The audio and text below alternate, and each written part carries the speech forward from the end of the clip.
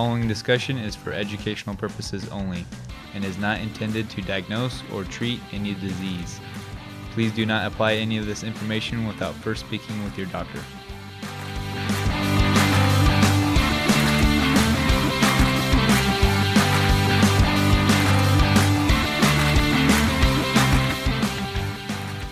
What is up, everyone, and welcome to the Diabetes Podcast, where we discuss how to take control of your health and gain the freedom to live the life that you deserve. I'm Gary Pano, and with me is my co-host, Dr. Grady Donahoe, who is a board-certified chiropractic internist.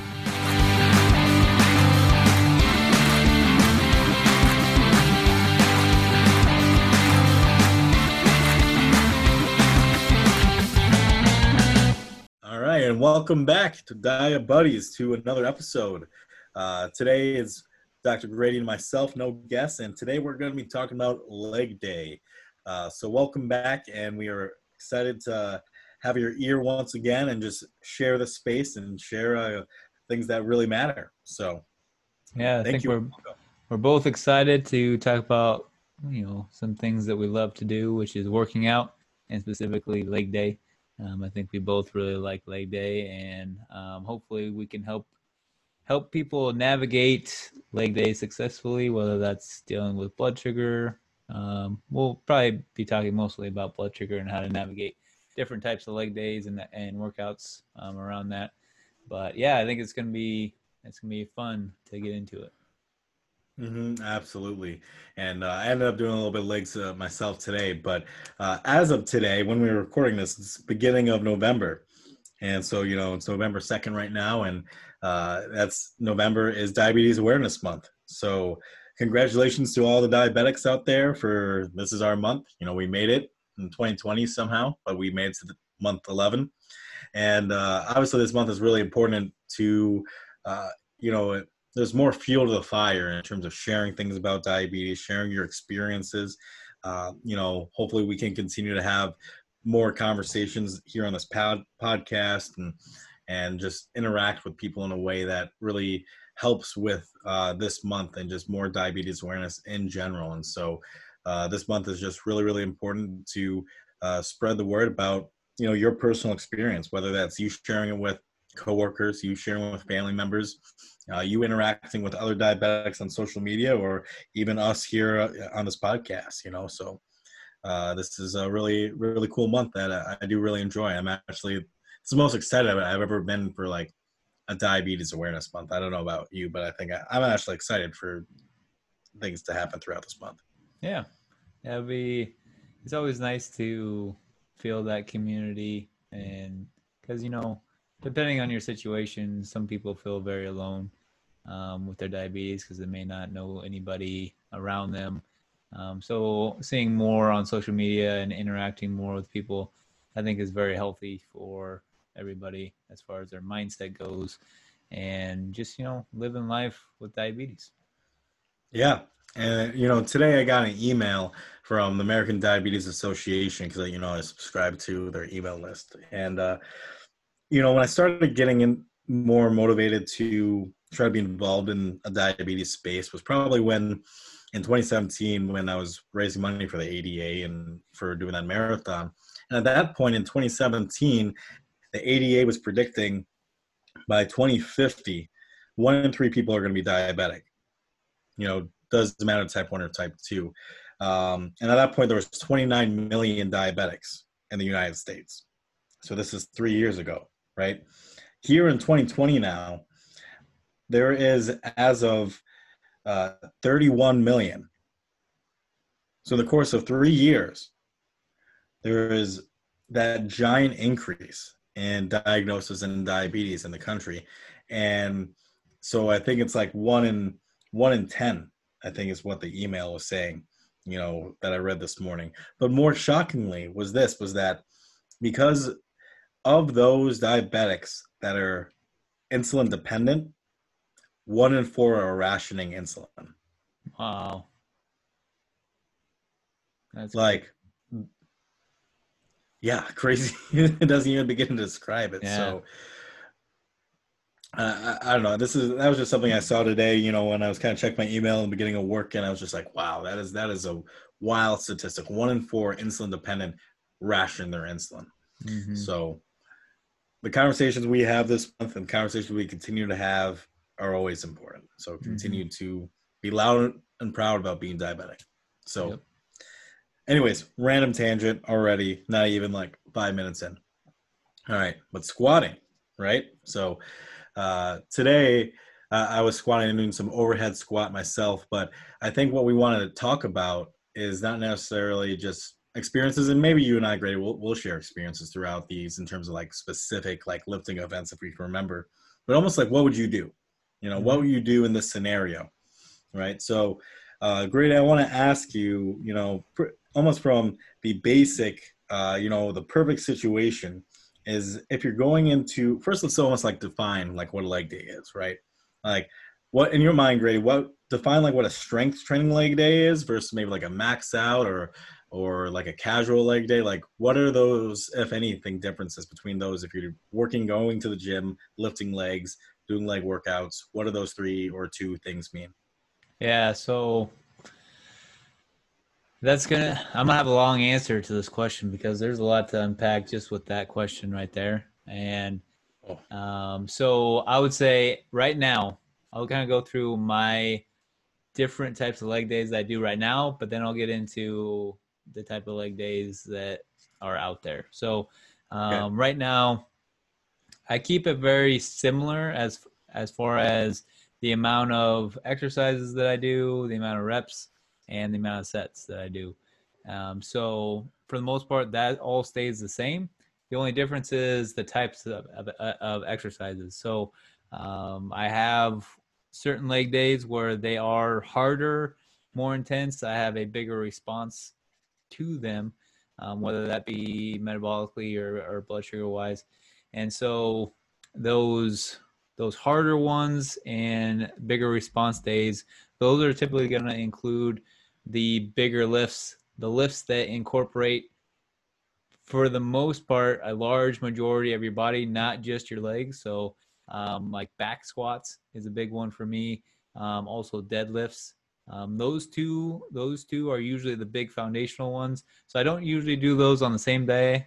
I did do that in the past, and that didn't work out too well for me because my core got tired, and then bad things happened. So I split those up now. So back squat and deadlift are my 2 big lifts that I'll usually do on my harder days. And then from there, it kind of tapers down a little bit, but that kind of sets the tone. And so with those bigger lifts where I lift generally heavier weight, and it takes more effort whole body wise to do those things, then obviously that's going to have a bigger impact overall on the body. And so I'm using, especially with those 2 lifts, it's hard to really isolate whether you're using mostly hamstring, mostly quads. With deadlifts, you're probably going to get more hamstrings and posterior chain muscles than you are with back squat. But for the most part, both of those, you're going to get a heavy dose of both quads and hamstrings. So basically front and back of the legs. And so hitting both of those big muscle groups is going to have a big impact on your body metabolically and just kind of overall going to have a big impact. And so my lighter leg days are going to be easier things. So things like um, lunges or maybe leg press where that takes out the upper body. It's only legs. Things like that where it's fairly simple, even like hip thrusts or glute bridges. Those types of things where it's really focusing heavily on the legs and there's really not a whole lot of upper body component to it. If I have a workout with most of those in there, then it's usually an easier workout. I get through it much quicker because it's not as gruesome and wears me down as much. And so at the same time with those, I generally don't have as big a response with it. But I'd say overall leg day, no matter what type it is going to have a bigger impact on my body, whether blood sugar or metabolically, than say if I'm doing mainly upper body type stuff. So, you know, in general, leg day for me has a pretty big response. Now, yeah, go ahead and ask your question. I was gonna say, yeah. So that's because, correct me if I'm wrong, you know, your legs, that those muscle fibers are so long, they're so big. The mitochondrial content, you know, it's so responsible of holding you upright that when you go and have your effort on that, it's going to create a bigger demand metabolically on you. And therefore, in a non-diabetic, your body would have the regulation to try to use it, hormones, use glucagon, insulin, epinephrine, cortisol, all these things simultaneously to keep your blood sugar level, like as in any situation, but it's adapting, but it's increasing the demand of effort. But because as if you're insulin dependent, you know, like you and I and many people are, you know, it's going to take more planning and more effort to that, therefore have strategies around if you're doing maximal effort leg day compared to maybe if you were even the leg day. Do you notice that you said you do notice a difference in like a casual leg day versus just like a casual upper body workout? Yeah, like even on a casual leg day, I'm gonna have for me, I'll have a bigger drop in blood sugar than with an even a higher intensity upper body day compared to my lower intensity lower body day. It's Mm-hmm. not even close. So on leg day, you know, sometimes I'll eat beforehand, or if I eat beforehand, maybe I don't take as much insulin. Whereas on a upper body day, I pretty much, for the most part, take exactly the same amount as if I hadn't worked out.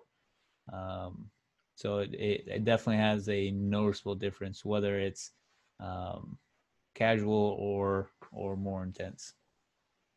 Mm-hmm. And you saying that real fast made me think of, because now that we're talking about lifting on this episode in particular, when we talk about fuel or when we go in commentary on fuel, we're not.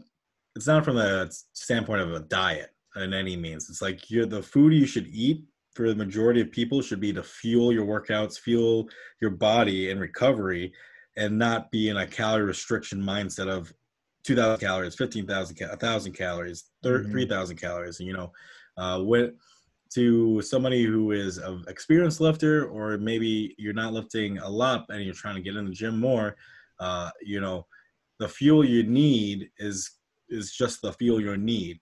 Food is fuel. And so you should think about it that way. And when you're planning, you know, like you're saying, the insulin you need, maybe you eat beforehand. You're doing that because Like just kind of pushing yourself to see how far you can go. So it can take like an hour and a half, crazy long time just to do one exercise. And so in those cases, I've had my blood sugar just tank on me because my body's putting out a max effort, not necessarily really high intensity as far as, you know, it's go go go go go, but it's like a hard go, rest, hard go, and it's like that for you know, an hour and a half. And so I'll have my blood sugar. I used to, when I did that, would have it tank on me like pretty hard. Like I would be doing, you know, maximal effort, like low reps, 3 reps, 1 to 3 reps, and I'd go and check my blood sugar after like say the third set, and it'd be like crash into like 40s and 30s. And so it can be deceiving. You can look at it and say, well, I'm doing a lot of resting, I shouldn't really have to worry about it. But it's a really high intensity in that moment on your muscles, and so it can have a really really big response with that. Mm-hmm. Yeah. So in those responses, you can think about it this way, or you shouldn't rather think about it this way. High intensity in terms of like a strength training workout doesn't mean you're huffing and puffing Yeah. necessarily. It doesn't mean like what you would think of when you watch commercials or movies where you're just out of breath because you're going so hard. That's a different type of workout. There, you're breathing heavy because you're creating a higher oxygen demand because the cells in your body are trying to be firing at a much faster rate. And so this has to do everything with your metabolic rate, and therefore then you're trying to catch up. That's literally what your body's trying to do at that moment, where when you're taking those breaks that you described right now, you have all the time for oxygen consumption. That's not the issue. Mm-hmm. But you're damaging your muscles and you're purposely breaking them down, and then it's so hard because then the body then is using hormones, and then stability of your metabolism to then recover. And that's where the demand comes from. You're not going to see drastic changes in heart rate and heart rate variability in a workout like that, where you would see a lot of heart rate variability change in a running workout, where you're huffing and puffing, where a strenuous leg day, your heart rate variability isn't going to and heart rate isn't going to change a whole lot, but it's still going to be impacting the actual muscles, just not your cardiovascular and breathing systems. Yeah, it's going to be impacting your muscles and glucose metabolism because, like I said, you're putting out a ton of effort, and that effort takes fuel, which is glucose in the body. And so you're going to be soaking up and you burning up a lot of glucose in that short moment there, that maximal effort moment there. And so you still have to then replenish that. So whether it's your liver glycogen, in other cells, and if you start running out, then your blood sugar is going to start tanking. So that's something to keep in mind. And then the other end of that spectrum is then like your traditional high intensity interval type training, where you're taking, for the most part, pretty short breaks in between sets, and you're just gonna go hard, and really high intensity. So like circuit type training, whether you think of that as CrossFit or whatever, but it's very much boom, boom, boom, and going. And that one, for me, has the same very similar response to where obviously it's going to be tanking it really quickly because you're going to be burning up a lot of glucose really fast. And so it has a very similar effect, just probably maybe a little bit more immediate, just because it is such a go in that moment. Whereas in the low sets or the low reps and sets is going to maybe take a little bit longer because it's over a little bit longer amount of time, but it's still going to have a very similar drop in my blood sugar. Yeah, so these different types of workouts are that important to keep in mind because these are all different variations of the same title of leg day, right? And this isn't even including running, because then running and bicycling and more cardiovascular heavy is still technically then leg day, right? Like you do a run and your quads be on fire, your calves be on fire, and when you're running, it's more vastus lateralis, or the outside part of your quads, versus bicycling, which is the inside part of your quads, or vastus medialis. So those are all going to use your quads and your legs all very differently. We're not even talking about that at this point. We're just talking about a strenuous lift of the legs right now in various combinations, and not even talking about scenarios, which we'll go into now. So, but those things are important to know as you're trying to experiment with yourself, figure out what you need to do and why responses are the way they are. Like we've always harped on, getting data on yourself is super important, and this is no exception. If anything, more of an exception, not exception, just more of a reason to do so, because you can directly see so much faster the results of why things are different if you make a mental note, or even better, actually keeping a log, which I've done plenty of times, of how that workout was different, what happened, and learning from that way. So knowing that there's variability in these types of workouts are really important before even just diving into the scenarios we're about to go into. Yep. So that being said, let's say, Grady, almost like from the standpoint, most of these scenarios will be from a higher strenuous leg day. So whether you're going in, you're going to put a lot of effort in, not necessarily HIIT workout, but it's just going to affect your blood sugar. So whether that means lower reps, high weight, or moderate in there, but you just know you're going to be putting a lot of your energy into it. Okay. So that being said, let's go with the perfect scenario.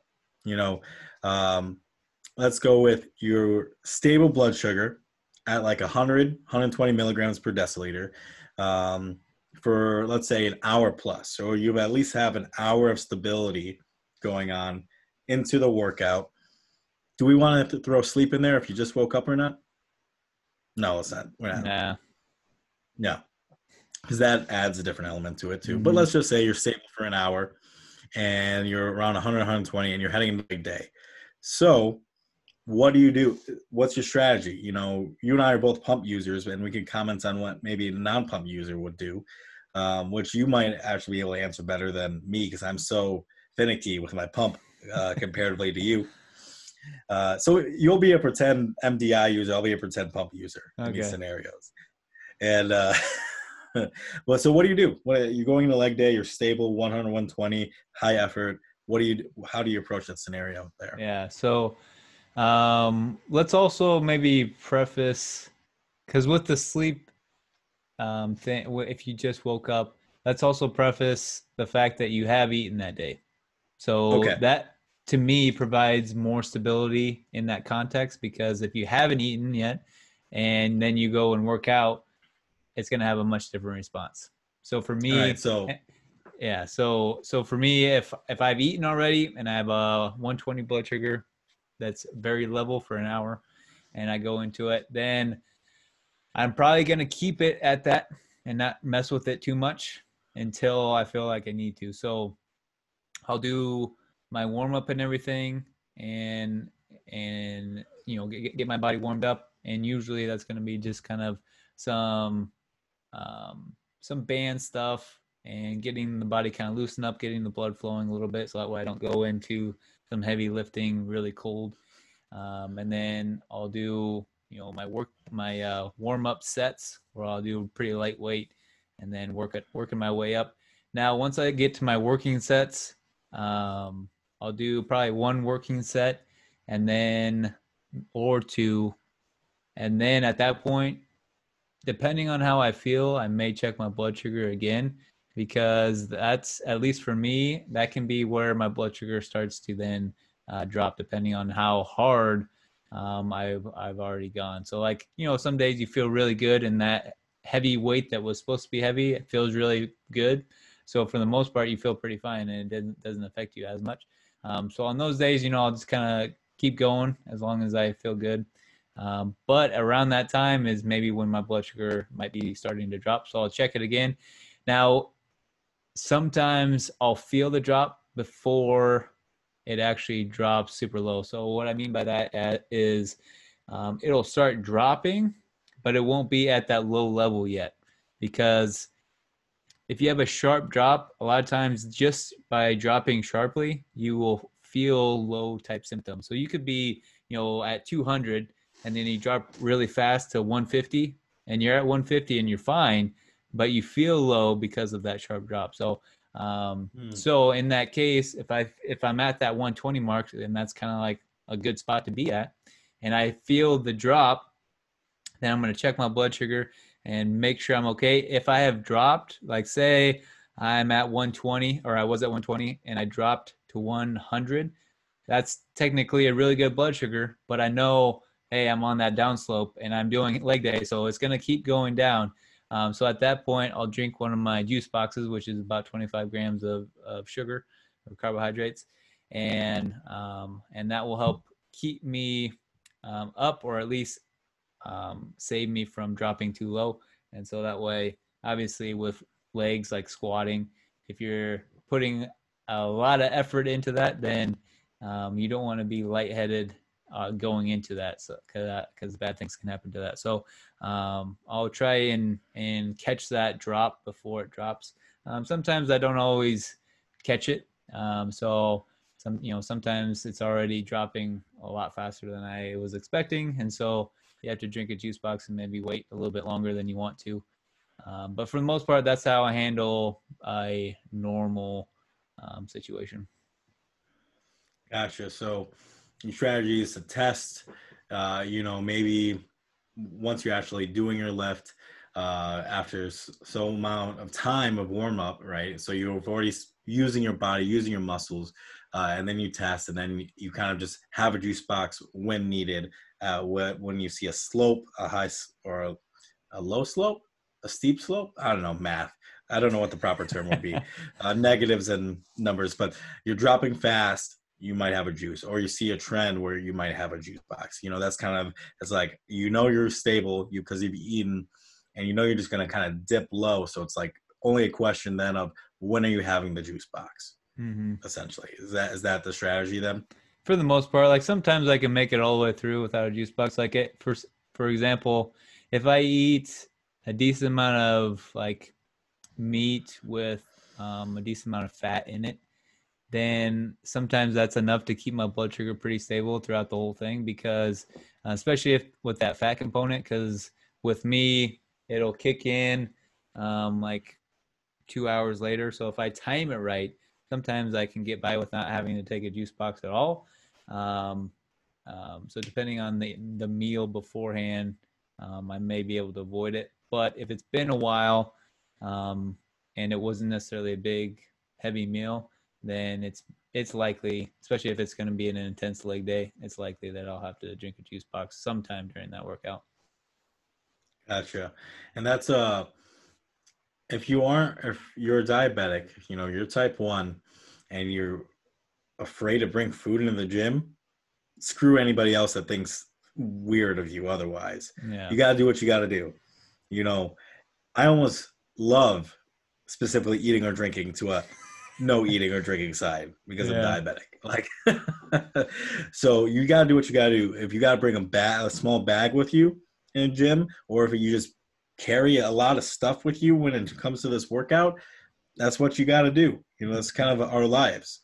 But it doesn't mean that you can't do the workout. And then, you know, because this is a medical condition, it's literally your life, feel free to do what you got to do. And anybody tries to give you lip, give them the middle finger and outlift them anyways. Exactly. I'm not even lifting right now when my testosterone's going up. Yeah, I would have a similar approach, but you know, you kind of use of like you're not changing your insulin, you're going to using food to mitigate it. That's probably what an MDI user would think about it, right? Like you, even though you have a pump, you're pretty like almost MDI minded with your pump. Yep. Where I am so like robotic with my pump. I love messing with basal rates. I love messing with the actual pump settings in various types of workouts, which make it confusing because then your way is more straightforward in a way, and it's more controls, less variables, so it's easier to learn, right? Not saying mine's harder, like because it's harder. The way I choose to manage my diabetes, that ends up creating more variables and therefore more challenges, right? So what I mean by that is, if I were going in that scenario, I was perfect. I would say, great. I probably don't need to mess with my food intake or my insulin, but I do know that I will eventually drop, right? If I know I'm stable, I've been up for a while, I have food in me, and I'm stable for an hour, and I start lifting, I know I will go low. So you can use your basal rates if you're a pump. Now, I'm experienced with a Medtronic pump.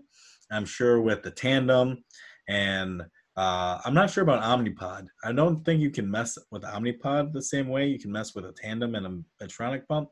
I could be wrong about that. Probably should know, but I don't from my own personal experience. So anyways, you can mess with basal rates. And the reason why that's an effective strategy is because when you are working out, you are increasing your heart rate, even if it's only by 10 to 15, 20 beats per minute, right? So the insulin, when your heart rate's higher, your insulin's going to be flowing in your body at a faster rate and be utilized at a different rate, which means the more you change the concentration of insulin in your blood, the more the more you change the insulin concentration in your blood and the more it moves in your body, the quicker the effect will be. So that's a explanation to say you can use basal rates, change it for a workout, and have a quicker response than if you were just changing your basal rates and not working out. So for me going into that, I would probably say, you know, maybe 15 minutes in, I would check my blood sugar. And if I feel like I'm kind of stable, I might change my basal rate to like 90%. Still pretty close to what I'm getting, but enough to lower it to kind of start mitigating a low drift, you know. But if I see if I'm going fast, maybe I would have a glucose tabs, or you could even say if 15 minutes in I haven't changed, but I feel like I'm about to, I might do a more drastic, maybe like a 70% basal rate change. And then that will kind of mitigate that slope. Now, that would be my strategy, and you can experiment with those percentages, and because I think percentages are easier to deal with than your actual basal rate, the actual number. Because it's easier to think about a fraction of what you normally have opposed to the number, in my opinion. But I would change just ever so slightly 15 minutes in before I actually start drifting lower, dipping low, to try to combat that. And if I do it perfectly, I'll be stable the whole way without consuming calories. So that's almost like the advantage then of messing with the pump, is if you aren't trying to consume more calories with lows and whatever else, if that matters to you, you don't have to, because you can change your insulin basal rates and not have to consume some kind of carb source. So I would do a slight change, maybe 15 minutes in if needed, and just always, but yeah, this requires more checking. You just, for me, I'm always checking, and that way I can moment to moment change my basal rates, so that's the side of that. Yeah, it requires, yeah, like I said, more checking, and then also you need to have data going into it to know how your body responds to those types of exercises that you're going to be doing, because you kind of have to foresee what you typically have as a response, so that way you can accurately change those basal rates, so that way you're getting a good level graph, versus you don't really know much about your body and how it reacts to certain things because you haven't been checking or plotting. And so you're like, hey, oh, it's starting to go down a little bit, I'm gonna go 50%, and then by the end of the workout you're super high now, or maybe vice versa, it wasn't enough and you kept dropping. So yeah, it's something you need lots and lots of data on, but it's definitely a good strategy if you do have that data, because you can get a nice, like you said, a nice good graph where it's nice and flat, and you keep a nice stable blood sugar without having to consume extra calories. Yeah, and so you hit a nail on the head that I missed for sure, is that data point, and that if you don't have a CGM, then it becomes easy. You're always getting the data, right? But you definitely need to know what those numbers look like before you start messing with it. Like I said, have an idea. So if you want to use that kind of strategy, it might be better than to just plan on not doing anything and only reacting if you need to. But even then, you can still get data up to that point, and literally just say, this is just a pure experiment of, I want to see what happens to my body. You do it a couple times, you get a feel for it. Yeah, because you're not going to get it right the first time. You're going to try it. You're going to try a percentage, and it's probably not going to be right. But hey, you're going to see, all right, that wasn't enough, or that was too much. And so then you can start saying, okay, this is how my body responds to this amount of percentage, because that's going to be different for everybody. Like and depending on, if you take a basal rate of, say, like 2 units per hour, which is quite a bit, which is something really which is actually where I was at in college when I was playing football. And then you take 90% of that, that's going to be a heck of a lot bigger drop than if you were at 1 unit per hour taking a 90% hit. So yeah, it's just something you got to play with, and you're not going to be good at it right away, but it's something you can get better and better at.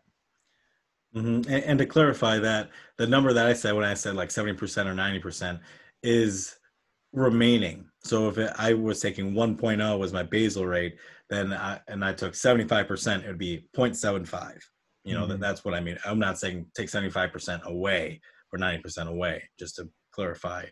Just a small change is what I'm referring to. But yeah, no, you're exactly right. It took me how long was that first training cycle, that first marathon? 20 weeks? 20 weeks of training for a marathon, and then completely failing and biffing, manage my blood sugar on a marathon, like absolutely messing that up, for me to actually start to learn how I can run efficiently with my diabetes.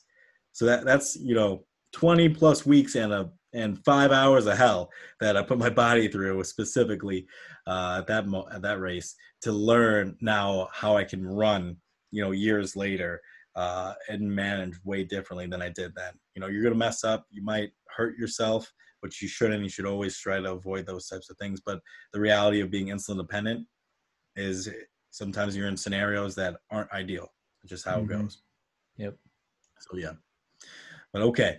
So let's do a little different scenario then. Instead of stable at like 100, 120, let's say we're stable at a little bit lower of a blood sugar. I imagine for you this wouldn't be that much of a change. Like, let's say you're stable somewhere around like 70 to 80.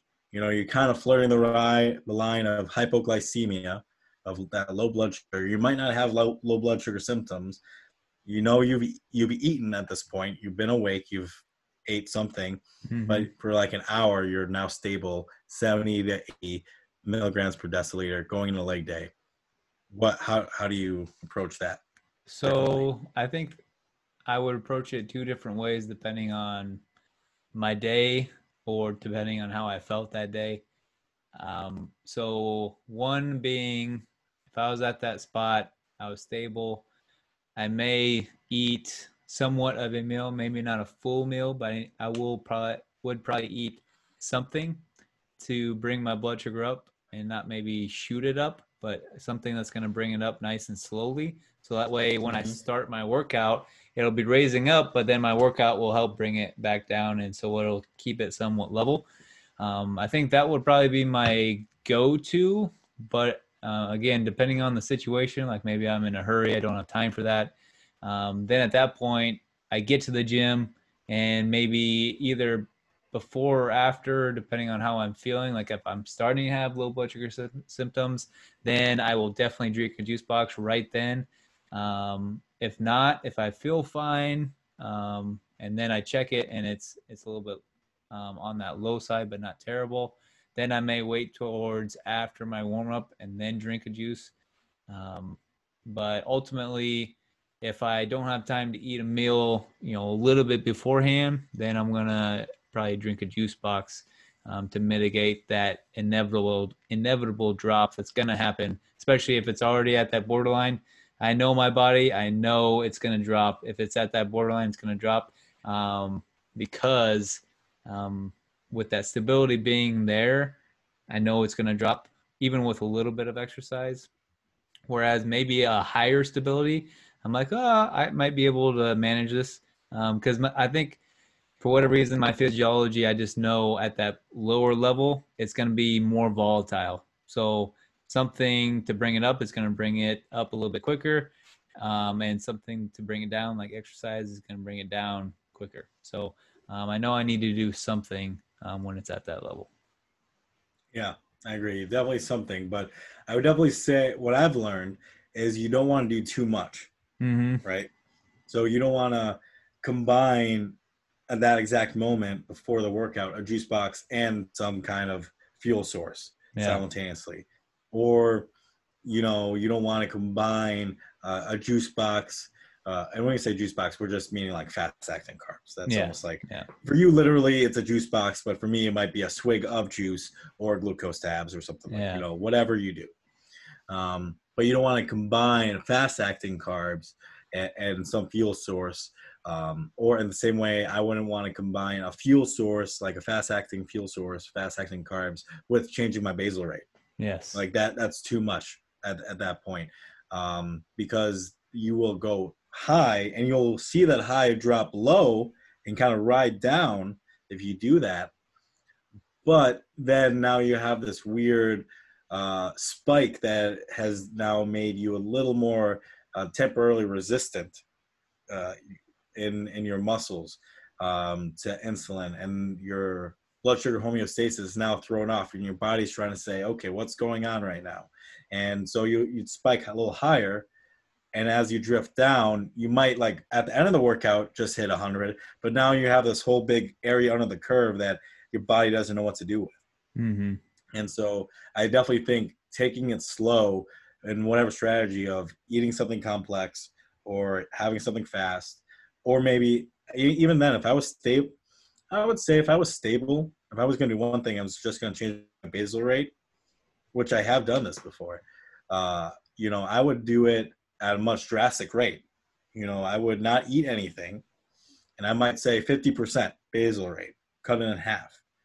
And then depending on if I know I have 20 minutes before, because of driving and getting there and warming up or what have you, that then has a lot of time to kind of take effect. I might start be dipping a little bit low, so I might need like a single glucose tab or something along those lines. But I can space out the change in basal rate and maybe some fast acting, a small amount. Now, the key is to be strict with it. Mm-hmm. You know, I think it's really easy. And you and I have talked about this before, where if you're having something to treat low blood sugars, if you go haywire and you just eat everything, because that's our instinct, that's when you're going to have lots of problems. And so if you're having low blood sugar, you need to have, that's why you I know specifically like juice boxes, because it's literally a confined amount, opposed to me chugging a bunch of apple juice I have in like a gallon form, you know, in my fridge. You know, that's the beauty of having a juice box. In a similar way, you know, me change my basal rate and then maybe 20-30 minutes later consuming a single glucose tablet or two tops, you know, depending on the scenario situation, that's a very controlled amount. That is 8 to 10 grams of fast acting dextrose with a change in basal rate that should probably get me through the whole thing. And now, but if I change my basal rate again, it's going to require more checking to make sure I don't drop low. And if I'm dropping low, what's the rate? How much do I need to change that? Do I need to just cancel the basal rate, or do I need to bring the basal rate back up? And the more you mess with the basal rate, you need to be ready to change it back up or bring it down even lower. And so this strategy is always more checking involved. And I'm totally fine with checking my blood sugar 5+ times in a single hour workout, because it gives me the data I need to be efficient with my blood sugar. Or maybe not efficient, but controlled. Yeah. So, and that brings up the point too, that if you are checking your blood sugar physically at a workout, you are having more peripheral blood flow. You are getting more blood flow to your fingertips. And if the lancet that you're using, you might not need as deep of a hit to your finger, or else you'll just be bleeding everywhere. Because I've definitely bled over bars specifically because I've checked my blood sugar, and then I think it dries, and then I put pressure in my arms, my body, and I'm like doing a squat or you know, some kind of snatch or something. I move the bar and blood just goes everywhere on the bar, and it's like, well, I gotta clean that up now. And so you don't need to go as deep with your lancets when you have that blood, that increased blood flow. Have you ever had it to where you know how you kind of like milk your finger up, and then all of a sudden it just squirts at you? Well, not only does it squirt at me, but I have glasses, right? So sometimes it's like a Dexter paint, like blood spattered paint screen across my glasses lens. I'm just like, oh Jesus, okay. So yeah, that's happened at a workout. That's happened not at workouts, and it's just like squirted, because it's like you just squeeze so hard, you're like, I know, and then it just comes all out. It scares you. It's like, oh gosh. Yeah, that's definitely happened. Let's see, what's do you have anything more comments on that scenario? No, I think I covered what I wanted to. Okay, so that was a stable low blood sugar or borderline scenario, right? I also do want to, because it is different, and I do it enough where I'm sure you maybe do it too, and other people do it too. This idea of, you know, you read forums and you read articles of people getting benefits from fasted cardio or lifted fasted, you know, and that could be not necessarily you actually fasting, intermittent fasting, or doing an extended fast or something like that, but you literally just, you wake up after, you know, you ate dinner at 6-7 p.m., didn't eat throughout the night, went to bed, and you're waking up first thing in the morning going to the workout, right? So both of these scenarios are a little bit different. At least I know it is for me with my responses. Way different. If I do it first thing in the morning and I'm, you know, quote unquote fasted, right? So maybe before the next scenario, which will be low blood sugar before a workout specifically, how does being stable at like 100 when you wake up and you're fasted going to leg day with maximal effort differ from fasted in the morning, leg day, maximal effort, and you're like floating around 80? How does that change things for you when you throw that quote unquote fasted element into it?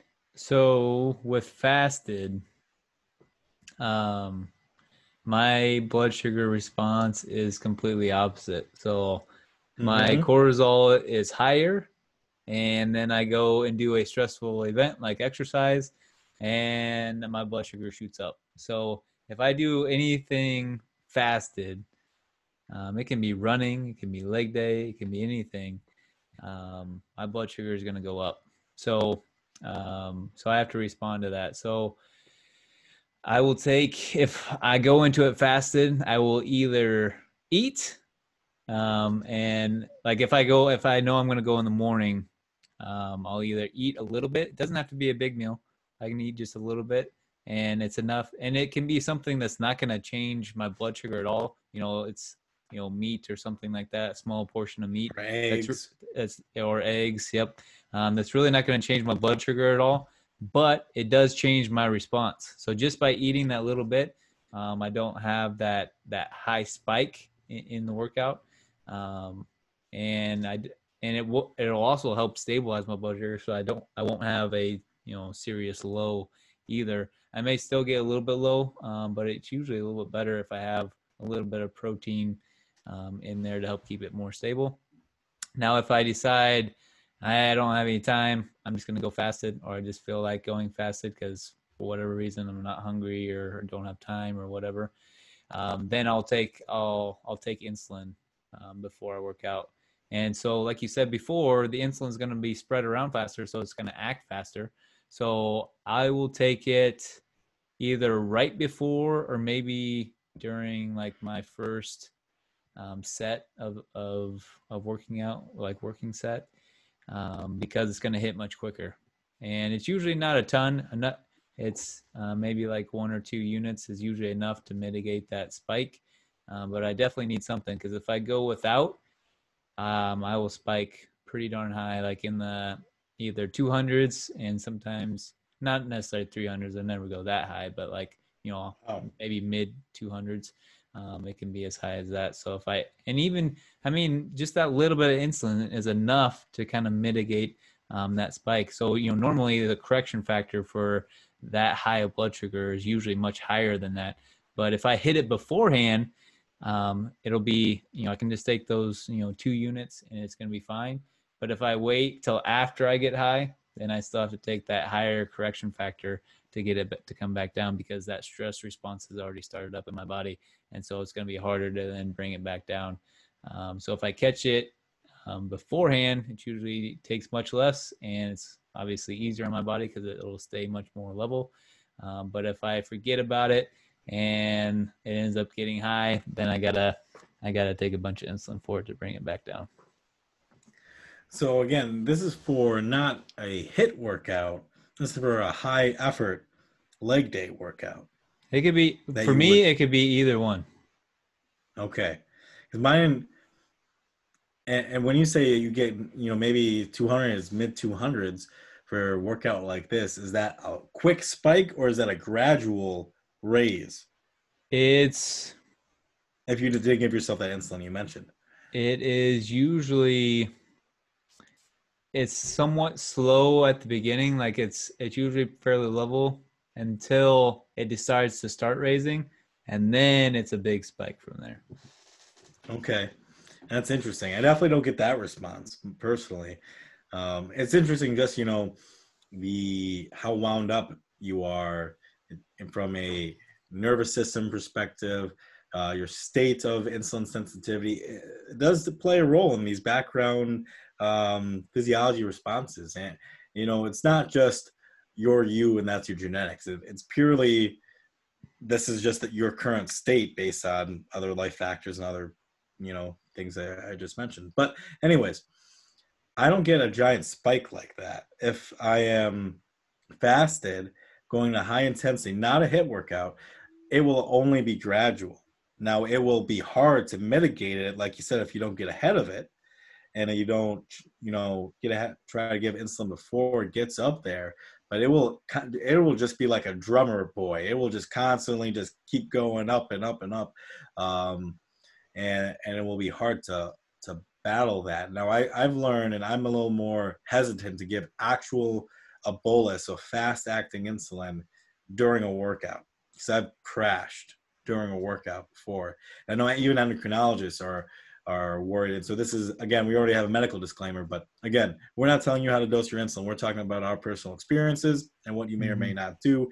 And always consult your doctors and your medical team before implementing any new strategies. But For me, you know, I would do a basal rate, but I would try to do a high percentage basal rate, anywhere from like 140 to 160%, and try to do it as soon as possible if I know I'm fasted, for a high effort leg day.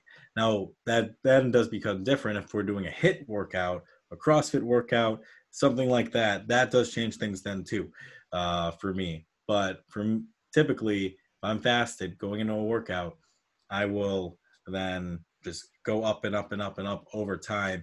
And then sometimes even then with a basal rate, a higher percentage basal rate, maybe then I'll give like half a unit or one. I'm much more cautious, and I would rather pay and be cautious afterwards, because I know my insulin sensitivity is going to be higher after the workout anyways. And so Mm-hmm. I know that I can use still a small amount of insulin as long as it's not gotten too high, past 200, then it's a lot easier to kind of manage in the back end too. So then my strategy is then, as long as it's not above 200, if it's around like 160 and that's kind of where it's floated to and kind of stable at afterwards, then I'm okay with it. But it definitely doesn't spike high unless I'm doing a literal HIIT type workout. I gotcha. Mm-hmm. Yeah, But I go on. think I was maybe a little bit misleading with HIIT versus high intensity. For me, Or like, high effort. Let's use the word high effort versus yeah, HIIT. high effort. So that the high effort was what I was describing my response to. High intensity, like I said, it's very similar. It probably isn't quite as much of a spike high, because I do feel like the high intensity is gonna fight that high a little bit more so than the high effort stuff will. So I probably that one I will definitely probably check my blood sugar a little bit more. Like if I can get a break in between those things, or like obviously since I have a CGM, I can just look at it, which is really nice.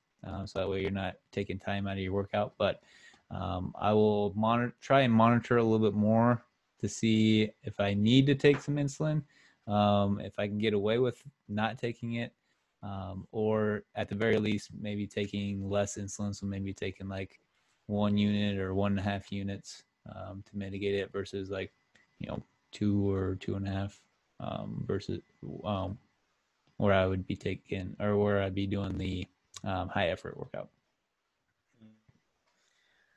That's interesting. It makes sense. So let me try to explain why it wouldn't be as high of a spike in a HIIT workout for you. It would be more so because a HIIT workout, you're breathing heavy, you have a higher oxygen demand, you're using more of this cardio feature of no breaks, go go go, which is a more metabolically demanding overall type thing, where opposed to your body catching up and spitting out cortisol, right? Because you have this aspect that is almost a cardio aspect of it, with the high, whether it be reps, weight, whatever, the combination of it almost, you're saying, it creates not as high of a spike as if you were just doing a high effort leg day. Is that kind of maybe the Yeah, explanation you think about in your head? yeah. But it's also kind of weird because like if I were to go for a run fasted, and when I say Yeah, fasted, let's not talk about running. That's even okay, its own thing. all right, we'll cut it off right there. Okay, yeah, because that has its own thing, and we got a couple other scenarios to get into. All right, But if you can continue your thought without talking about running, please do so. no. No. All right. So we talked about adding the fasting aspect in. So now let's go back into you've eaten. We're at the stability level. I'm going to combine this too to see if we can make it a little bit faster. So you're stable, but you're stable high. So meaning you just, whether it's because you haven't paid attention, it seems weird, like almost oxymoron, you're stable high, like, but the point is you're not yo-yoing is the point of this. You're stable high. You're maybe you weren't paying attention, or maybe you're sick and you've been fighting cortisol or something like that, but you're like constant like 220 plus, right? Oh, let's say 200, 220, maybe like you're not as high as like 280 because that's almost even like a different A different, scenario, I yeah, guess. yeah. Yeah, yeah. So like you're stable around 200 to 220 for an hour plus. You've eaten all this and that, and as well as a similar scenario of for whatever reason you haven't treated a low blood sugar, but you have eaten that day, and for like an hour you've been at like 60, right? Let's do the latter first. Let's do the stable at 60. I feel like we almost kind of talked about that, but you're actually low, right? Actually low going into the workout. How does that change things? All right, so if I'm low, um, it also depends a little bit on how low I am. I know you said 60, but like, um, that's not terribly low for me. So like, if I'm like 50 or lower, I would definitely eat somewhat of a meal. Like I said, it doesn't have to be a full meal, but it needs to have something with protein that's going to help stabilize my blood sugar. Um, and so in that, if I have something that has carbs in it, then I may just leave it at that, and that'll be enough to bring it back up. Or if it's something that's like purely protein or purely fat, that's really not going to necessarily affect my blood sugar too much, then if I'm low, I may also have a little bit of juice or a fast acting carb to bring it up, and then that other stuff will help keep it up at that level. And so I'll have that beforehand. Obviously, with the meal, it's probably going to be before I even leave the house or leave work or whatever. And then if I do decide to have a fast acting carb, that's going to be basically right before, whether that's right before my warm up or maybe even right before I start getting into my first exercise. Um, just to make sure that it's not spiking beforehand and then it's going to turn into that yo-yo situation. I kind of want to time it so that way it's a nice, slow, and stable increase, and then it hopefully will stay at that good level that I wanted it at. Yeah, uh, I would agree with that strategy. Even if you want to play with your pump, if you're low, you got to treat the low. Yeah. Like, you got to do some combination of that. The what you suggested and what your strategy is to combine, some carbs with a meal, and hopefully it goes up and then it becomes stable, and then you don't have to think about it. If you just have fast acting carbs and then wait for it, that's fine. I've done that before, but know that you might drop lower faster, Yeah. because it's a temporary bump per se. It's literally a bump in blood sugar that you'll quickly burn through if you don't have food to stabilize it, or then playing with basal rates or something like that, then to try to slow down the drop from the workout. Yep. But yeah, you gotta treat the low. You gotta wait. Like you said, you do it at work, you do it at home before you leave, and kind of just make sure that things are going up. Mm-hmm. It's never fun when you treat a low, get to the gym, and you're still low, Yeah. and you're like, what the hell, you know?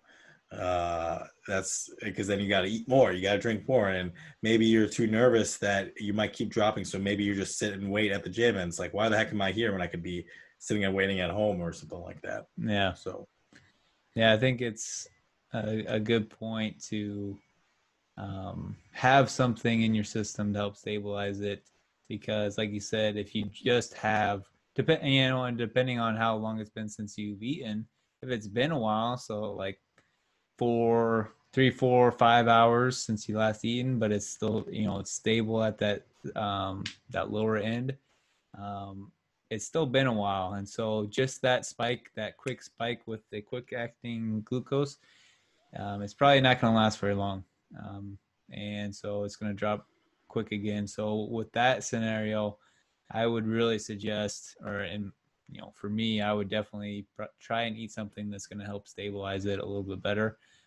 So if I'm going to bring it up with quick acting, I need to have something to help stabilize it too. So that way I don't have to keep drinking or keep having glucose tabs to keep bringing it back up, because fighting lows when you're trying to work out is like it's just the worst because the workout just kind of goes to hell because you're constantly just fighting, lightheadedness, and so that way, at that point you can't really push yourself as hard because you're worried about, am I gonna pass out when I do this, or whatever it is. So trying to help keep it stable, whether you're doing basal rates with it, that can help that too. But I always like using food to help stabilize it. And also another I thing will to keep. say, Oh, go ahead. no. Mine was gonna be a tangent. Go finish your Okay. thought. Another thing to keep in mind is if you do eat a meal and it ends up being something that's going to put you higher, um, so you need to take insulin for it, then you also need to keep in mind that you're going to be doing a workout. And so you may not take as much insulin for it. So, like, if I decide to eat a meal that has carbs in it, and I know, hey, this is too much carbs for the correction that I need, and so I'm going to end up being high. So I do need to take insulin for it. I just know I don't need to take as much insulin for it because my insulin sensitivity is going to change when I start to do that workout. And at the same time, like we said before, that insulin is going to kick in much quicker. And so you may end up then dropping back low again because you have too much insulin in the system. I think our last guest Jay was saying that he doesn't he does everything he possibly can to make sure he doesn't have insulin on board, or rather a recent bolus of insulin prior to working out. Mm-hmm. Sometimes it is what it is. Now his whole insulin strategy is way different than what you and I are talking about. Like his insulin strategy is with a medium lasting insulin on a carnivore diet. That's a completely different diet and literal insulin than what the standard American, Australian, UK, anybody has, because it's the most common insulin, Mm-hmm. um, of fast acting insulin, right? So that's even way different. But yeah, what your point's still true. If you have insulin on board, you can burn through your blood sugar way faster because you gave yourself more than you needed to for the meal when you pair it with the workout. Yeah. So, but you were talking about like low blood sugars and having low blood sugars and fighting low blood sugars throughout the workout. I will say, I have had a PR, or personal record best, uh, in the middle of a low blood sugar. I was doing an overhead press, strict overhead press, and my blood sugar afterwards was like 34 after this rep. But I was like maxing out on overhead press. I wasn't paying attention. My blood sugar tanked. And because of the pure adrenaline, the epinephrine that my adrenal medulla just pushed into my blood, that I was so excited that I just could push this weight above my head, and it felt great. And then I put it down. I was like, oh my gosh. And I was like, felt my knee, checked my blood sugar 34. I was like, that was great, but I gotta go, like, take care of this in the locker room. So if you do have low blood sugar, you might want to capitalize it really fast to get to use the adrenaline, or you could just be safe and not an idiot like myself, and and take care of your health and make sure you're safe. Yeah. Uh, Yeah, but I've never purposely used my adrenaline to do a lift, but I've definitely had similar situations to where I was doing like, a max out or really, really max effort thing where I was trying to go as heavy as I possibly could. And, you know, going into it, I felt relatively fine. And then as soon as I set the weight down, I'm like, holy cow. And that's when it really hit me. Like, obviously, people get lightheaded anyways when you do heavy lifting like that. But it was totally different because it was like, oh, this is a low blood sugar. So you go and check and it's like 30. I'm like, all right, juice box time. Yep, exactly. Exactly. I haven't purposely like been low to do that. Like I haven't done that. But now since that event, if I'm low and I feel like I'm lifting good, I'm like, I can ride this out a little bit more. Yeah. I was telling somebody at the gym the other day, when I'm at the gym, because they were just making fun of me for like not thinking through things and just my weird presence in the gym. And I was like, I use my brain so intensely outside of the gym that when I'm inside, I don't like to use my brain. I just gotta do things. I like to just be a pure meathead in there, and then I can use my brain and clinical thinking and think through biochemistry and TCA cycles and whatever else I need to throughout the day outside the gym. But when I'm in the gym, brain's off. I'm just doing. I'm just throwing weight around. Yeah.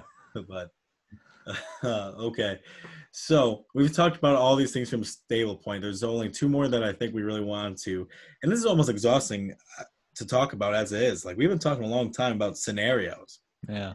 And to anybody who's a type 2 or not diabetic, these are all the things that a diabetic needs to consider. Mm-hmm. Like literally at every moment of every day. So yeah. I'm exhausted just verbalizing it. Imagine if you don't live it, imagine thinking about this all the time, and Yeah. that Every plays into single your day, life. every moment of every single day. Yeah, like I legitimately am like, man, is this podcast gonna be over yet? Like, I don't think anybody's negatively talked about their own podcast on a recording before. Yeah. Maybe that's a first. It's like, congratulations, Garrett. All right.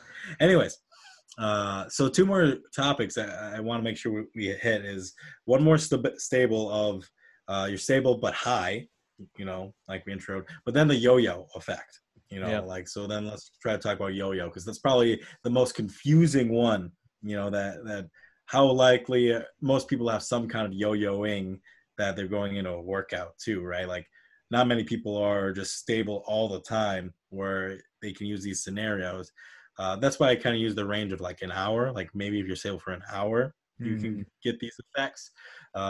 But the yo-yo and just kind of drastically going up and down is probably more common to that average, insulin dependent diabetic. But before that, you're stable and high, 200, 220, something like that, milligrams per deciliter for an hour plus you've eaten. How does that change things? Yeah. So I think I see two different scenarios even within that. So one of them being you have a stable high blood sugar and you've been trying to get it down, but it's still stable at that high blood sugar. Okay. So in that scenario, obviously frustration starts to set in, and I get very frustrated. With that, in general, I'm a hard person to get angry, and I'm pretty calm. But when it comes to my diabetes and my blood sugar, and it just sets me off like that, and I can get pretty frustrated. So at that point, I will oftentimes take either the amount that I'm supposed to take for that correction factor, sometimes even more so because I've been trying to get it to come back down. And then I go and work out as hard as I possibly can because my goal that day is to bring that dang blood sugar down. And so I will, I'll take as much insulin as it takes to come back down, even if it, requires me to crash. I want that thing to come back down because I've been trying to get it to come back down. So I'll take, in that scenario, I'll take at least the correction factor that I'm supposed to take in a normal situation. I'll take at least that much, if not, depending on how hard I've been struggling to bring it back down. Sometimes I'll take more than that. And then I'll go, like I said, I'll work out as hard as I possibly can to help drive that insulin into the cells and, get it flying around so that way it spreads out faster and gets it to come down. However, with a blood sugar that's stable at a higher level, like that 200, 220 range, that wasn't necessarily because I couldn't bring it down. It was maybe because I just didn't have the opportunity. Like I was working, and then I go back and check my CGM, and it's been high. I'm like, oh crap, I haven't been paying attention to it, so it's been high. At that time, I will take probably around half as much correction factor for that, and then go work out if I can work out, like right away. So like say, I was working or doing something, wasn't really paying attention to my blood sugar. I check it either right before I head out to the gym or when I get to the gym, I check it and see that it's been high and stable. Then I'll take maybe half of that right then, and know that it's going to come back down with just that little bit of insulin. And it's going to come down relatively quickly. So yeah, those are my two scenarios that I usually do. I think those are good that you pointed out those two scenarios, because it's like the first one that you spent a lot of time talking on. You were trying to get it down, so there could be of a large variety of reasons on why it's high and you can't get it down. It could be you're sick, could be you're stressed, could be a kink in your pump, you know, could be a whole bunch of things, or you did give yourself enough Lancet or Lantus or whatever your long-lasting insulin is, you know, for whatever reason, you're high and you can't get it down. What happens is if you're stable and you can't get it down, the longer you're in that physiology state, the more inflammation, the more cytokines, the more interrupting messengers of all your other hormones there are. So when you inject the hormone that is insulin, it's going to have a harder effect to be utilized in the same way. And that is a very different scenario than if you're high just because you've been creeping up high, you didn't give enough insulin at lunch, and like you said, you've been going at work, and then you just notice you're like 200, and it was a steady climb up. You know, you're stable, but like for whatever reason, it was more of a randomness thing compared to my physiology is working against me at this point. And those two, I think, you know, you hit it right on the head. I would even that I scolded you for saying, let's not talk about running, but, you know, you could throw cardio in there, right? Like real fast, you know, maybe 5-10 minutes, something like that. And that will get your blood flowing, kind of get things moving a lot, just as long as make sure you have that insulin rate. You're not changing it to be lower for any reason. It needs to be the same, if not higher, at that point. But you got to be careful. Well, I'm not gonna go down that route. So yeah, you can throw that in there. What I would do is I would increase the basal rate once again. You know, I'd raise it to like 160% if I can. Sometimes with the pump, it depends on what you have your programmed basal rates at. That I've noticed that will, if it's already supposed to be a higher rate at that time, sometimes it does or doesn't let you go to a certain percentage. Sometimes it only lets me go to 135%. Sometimes it lets me go to 160%. This is with an older Medtronic model and the G670 that I have now. You know, I've noticed both of those limitations on there. So that, and then I would maybe combine that with an actual insulin dosage as well. But like you said, you know, you're kind of going in there trying to be a little more heavier, a little more max effort type thing. But sometimes it's hard if you're sluggish because your blood sugars, we've talked about how that can affect sports performance in the past, right? That's going to affect your willingness to go hard if you feel like crap because of your high blood sugar. So knowing that it might be a little harder to give max effort, it's okay. Like if you're not able to give the effort you think you need to, it's a purely physiological thing. It's not a self-worth thing. Don't beat yourself up if that's hard for you. Yeah. Yeah. And at the same time, I think at least, and this is kind of just my mindset on that scenario. Like if it's not necessarily about the output, I guess, or I should say the outcome. So like you may not lift as much weight or be able to lift as much weight. For me in that scenario, it's just about going as hard as I can in that moment to help bring it down. And so whatever that looks like, It doesn't really matter to me. It's just the goal is let's bring it down. Yeah, that's a very good point. Your goals then need to change what your intention is going into the gym. Some people's intention is to lose weight. Some people it's to lift a lot. Some people it's just to feel good. But whatever it is, if you're high in that scenario, either of those scenarios, you might have to give up whatever goals you have to combat your insulin or to combat your blood sugar. And that's purely okay, you know, because you're not going to get a PR if your blood sugar is high. You're just not. Yeah. So give up that thought that you're going to have an amazing workout. You might still feel really good afterwards, but it's still not just going to be the same as if you were stable at 100. Like it's just two black and white scenarios that are different. And so giving up that your initial goal to now my goal is my blood sugar and my health, my life, and I can still get the positive effects of working out in so many other ways. But the first immediate goal is now my blood sugar control compared to lifting whatever weight I said I was going to lift earlier in the day. Yeah. So, yeah. Um, and then what about the yo-yo effect? This is almost kind of hard to describe. Like, what would you do scenario? Because yo-yo could mean you're high and then you're about to drop low, or you're low and you're about to spike high. So I don't know necessarily how we're gonna approach this scenario, but so we'll just say the yo-yo effect. You know, Yeah. what do you do if you're yo-yoing? Do you just wait? Do you maybe like not wait or not wait? You wait and you don't lift at all, or you know what do you do?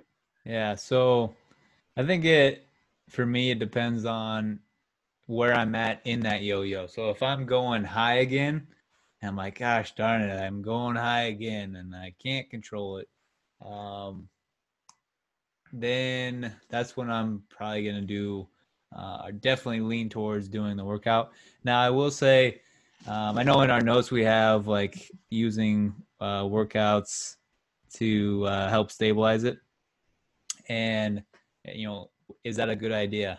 And I I think just from my experience of my body, it's a good idea for me to do something to shake things up. You kind of have to fight chaos with chaos, at least in my body. And so doing some sort of exercise or something to kind of clear the slate is something that I need to do to help keep things or get things back to normal. So I will use exercise to help get me out of that yo-yo. And so, you know, ideally that's going to be when I start going back high again. So I'll use exercise to help bring it back down. So if it's going high again, I'll, depending on the situation, for the most part, I'll probably stick with doing that less correction factor because I am doing that yo-yo. So I'll do a less of a correction factor and then try and work out and to bring it back down. Now you are in a yo-yo, so it may come crashing back down a little bit. But if you can, again, either have something to help stabilize the blood sugar, or like with Garrett, you change your basal rate. But let's talk about it in regards to a multi or a MDI situation, because that's kind of how I do things. I would maybe have something to stabilize my blood sugar, like some sort of meat source that's not a lot. So very little just to help with that stability aspect, but then have, if it's going up, like I said, to have maybe a little bit of that correction factor, not the whole correction factor, and then go and do, a hard leg day and realize that it may come down and may get low. But for the most part, in my experience with my body, if I have that stability factor in there with that protein, it's not going to crash hard and then go back into that yo-yo situation. A lot of times it may still go low, but it's going to be much slower. And then my correction with the juice box or whatever is going to bring it back up. And a lot of times after that, then it starts to normalize, because with that workout, like we've talked about, it's going to change your insulin sensitivity and change a whole lot of about your metabolism, to where, and your hormones and your stress response and all that changes after you do a workout. And so for me, it kind of clears the slate and helps me stabilize back. Now, if it's going on the low end of things, coming back down on that yo-yo, then I'll have my, correction. So my juice box, maybe 2 juice boxes if I know that, hey, it's going to be crashing hard. And then on top of this, I'm doing a workout. So maybe I'll do 2 juice boxes, and then do a hard workout, monitoring my blood sugar the whole time. Because at this point, blood sugar is kind of controlling my day. So it's going to probably be interrupting my workout more so than it usually does. And so I'm going to be checking it a little bit more often to make sure, all right, did it come back up, and is it continuing to rise, or is it now starting to level back off, or maybe going back down again? So I may have more juice boxes in that day just to kind of to fight it. But for the most part, after that workout, it's going to be more stable, at least for me in my experience. It's going to be more stable after that after I get it back under control. Yeah, I think I agree with those um, strategies. I think the importance is of the last one is to recognize it's almost then a different scenario if you're high and then all of a sudden you start to plummet, like you're saying, like you're just dropping low. That because now you know, like you said, you're going an uphill battle, you know. And for me, if I was doing a leg workout, I guess like this, yeah, I would have juice boxes and I would try to ride it and just battle it. I can't. It's almost like for me at that point, it's unpredictable. Like I know Mm-hmm. what it's gonna do, but it might spike up a little more or it might barely budge. But now, like you said, it's gonna change things for post workout. It's going to change metabolism, insulin sensitivity in the short term, and it's going to change things afterwards too. So it's worth the effort um, in that leg workout to try to balance it. But if you are, let's say, sometimes like I'll be super high for a long time at night. I mismanaged my sleep and blood sugar for sleep, and then I give myself a lot of insulin and I start crashing. And now I'm gonna yo-yo. Like Mm-hmm. even that I haven't yo-yoed yet, I've gone from a high plateau to a drastic skydive off of that cliff, figuratively of the blood sugar. Now I know I'm gonna yo-yo because I need to eat something. And because I see the rate of how fast I'm falling, I might eat too much. And then you throw in the actual because it's in the morning or something like that. Now you have a little more cortisol coming out from the workout too. You know, it's almost so unpredictable. I would say for a leg workout, like you said, it is worth doing it and trying to battle through it. Mm-hmm. Now, other types of workouts, that might not be the case.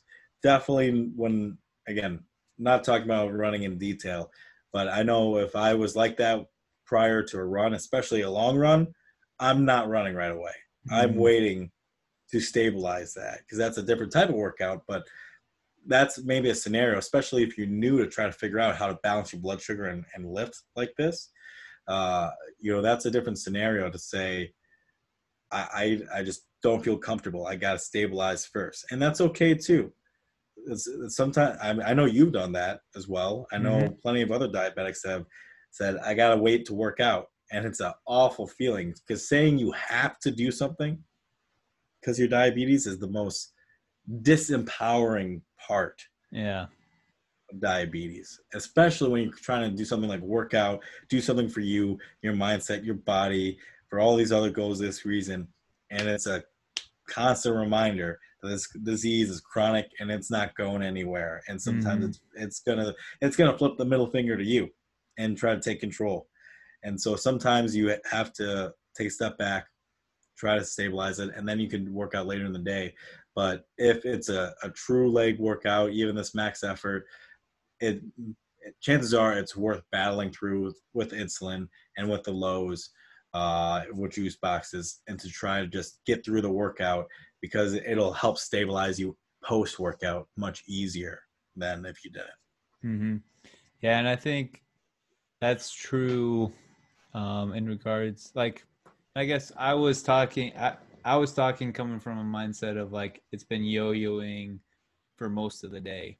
Now in your Mm-hmm. scenario that you brought up as far as like first thing in the morning it's high, now it's coming crashing down. I think my mindset would be a little bit different in the fact that I would probably try, especially if it's on that downslope, I'd probably try and make sure it's somewhat stable before I go out. Um, but yeah, if it's like constantly throughout the day and you're just like, I can't get a control of this, then sometimes I'll just use exercise as that another chaos thrown into the fire to help bring it back to normal. And you kind of alluded to this, but like you, the workout may just be a total disaster, and you may be like the workout itself, but then also just like your handling of the blood sugar during that workout may just be a total disaster. It's still kind of going all up and down throughout that workout. But after that workout, if you can make it through that, that's usually when all those hormones and that stress response starts to normalize things again, and you get kind of back to that baseline. And so after the workout is usually when you start seeing those results as far as getting your body back into more of a normal situation. Yeah, the battle, man. I just can hear like Jocko Willing's voice just say, "Fight, Yeah. do it," or something along those lines. Yeah, because sometimes that's just what it is. Like you just gotta fight your diabetes because it's trying to win the battle, and this is a war that you can't afford to lose. And it's just your life, your value, your goals are too important to say I can't work out. Just in general. I said sometimes you gotta wait, but in general, like to just say I can't work out, I can't do that because of my blood sugar. And that's something you absolutely can do. Absolutely, you can do it. And it starts with data, starts with confidence, starts with willingness to do it. Know you're gonna fail, you're gonna mess up, but you're gonna learn and do more. But having that data to back you up and that experience by just doing it is how you move forward with all that. So, yeah, whew. Talked about a lot. Yep. And again, this is what it's the dependent diabetics think about all the damn time. And this is just for working out, for one type of workout. I mean, I guess we use the example of leg day, and it is a little different with other body parts, other workouts. But I think leg day is a special exception. So we can maybe have other ideas. Like you and I are chiropractors, right, Grady? So like we can talk about the biomechanics of the squat, maybe, and how certain tissue types affect metabolism differently, and get really nerdy and technical about some things, maybe in future podcasts, or we talk about future different types of lifts, like more shoulders or running or this and that. But I think this is something that I know we've gotten a couple listener questions to discuss some of this stuff, and I think it's step number one. You want to work out, you want to get healthy as a type 1 diabetic, you got to move, and this is part of that moving. And you don't need to know the science, you don't need to know crazy biochemistry or physiology. You just need to know your own data and learn a little bit about your physiology and just kind of go for it. Yep, it's all about that data. All about that data. We'll make that into a shirt too somehow. Oh yeah, that gives me some ideas. But anyways, so that kind of wraps up this leg day discussion from Quadzilla and I over here. But so we'll wrap it up with we'll burst my beta cells, and it can be non-diabetic related to something recently, or maybe let's do like let's not even do a burst my beta cells. We just spent a whole time talking about like blood sugar. Let's not do burst my beta cells. Let's just say, so what was the frustrating thing in the gym recently? Some workout frustration that you've had recently. Let's do that. Oh. If you need a minute to think about it, I got one. All right, you go first.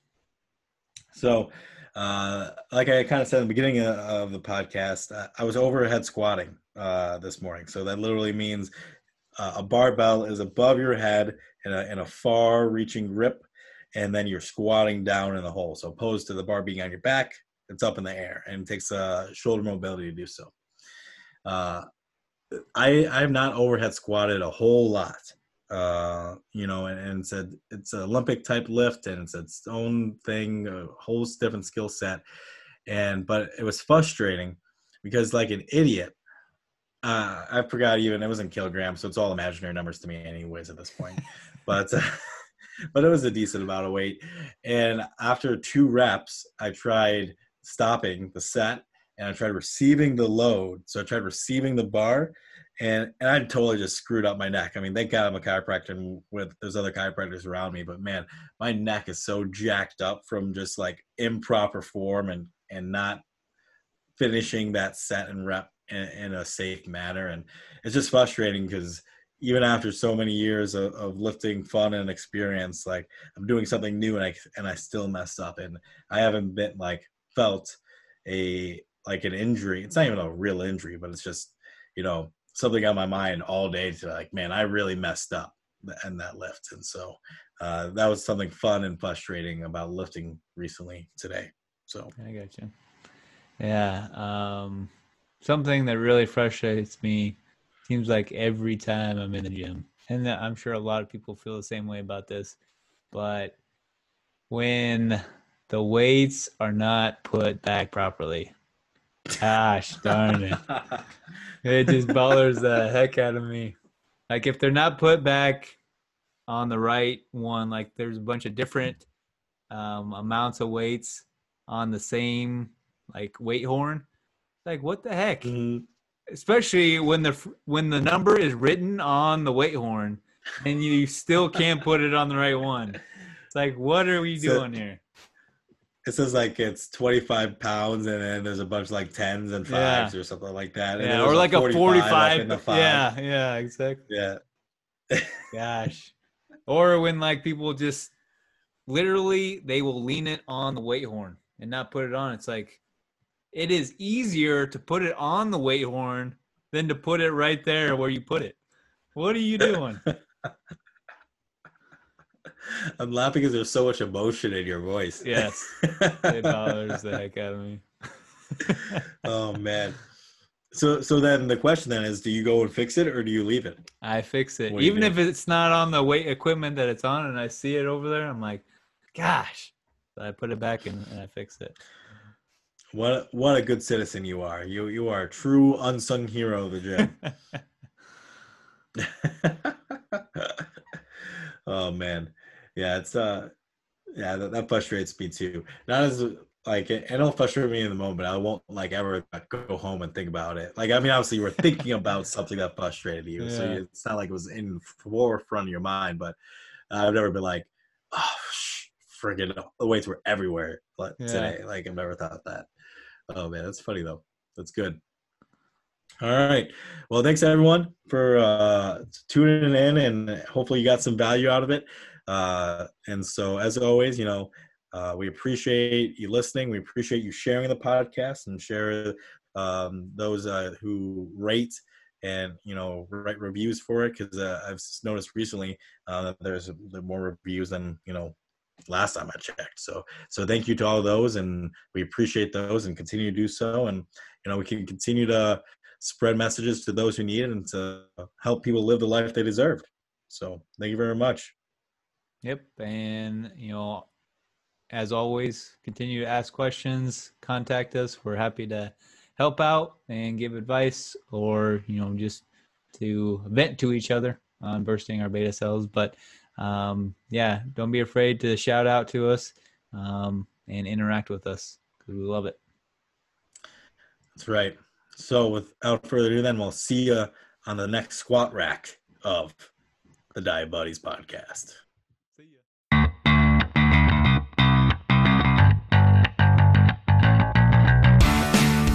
Thank you so much for listening to today's episode. If you found value in today's conversation, we would appreciate it if you gave a 5-star review. It really helps us branch out our community and get our message across to those who really need to hear it. If you want to interact with us on social media, you can follow us on the Diet Buddies podcast on Facebook, Twitter, and Instagram. Or if you have any questions, comments, concerns, or moral outrages, you can email us at thedietbuddiespodcast@gmail.com. Thanks.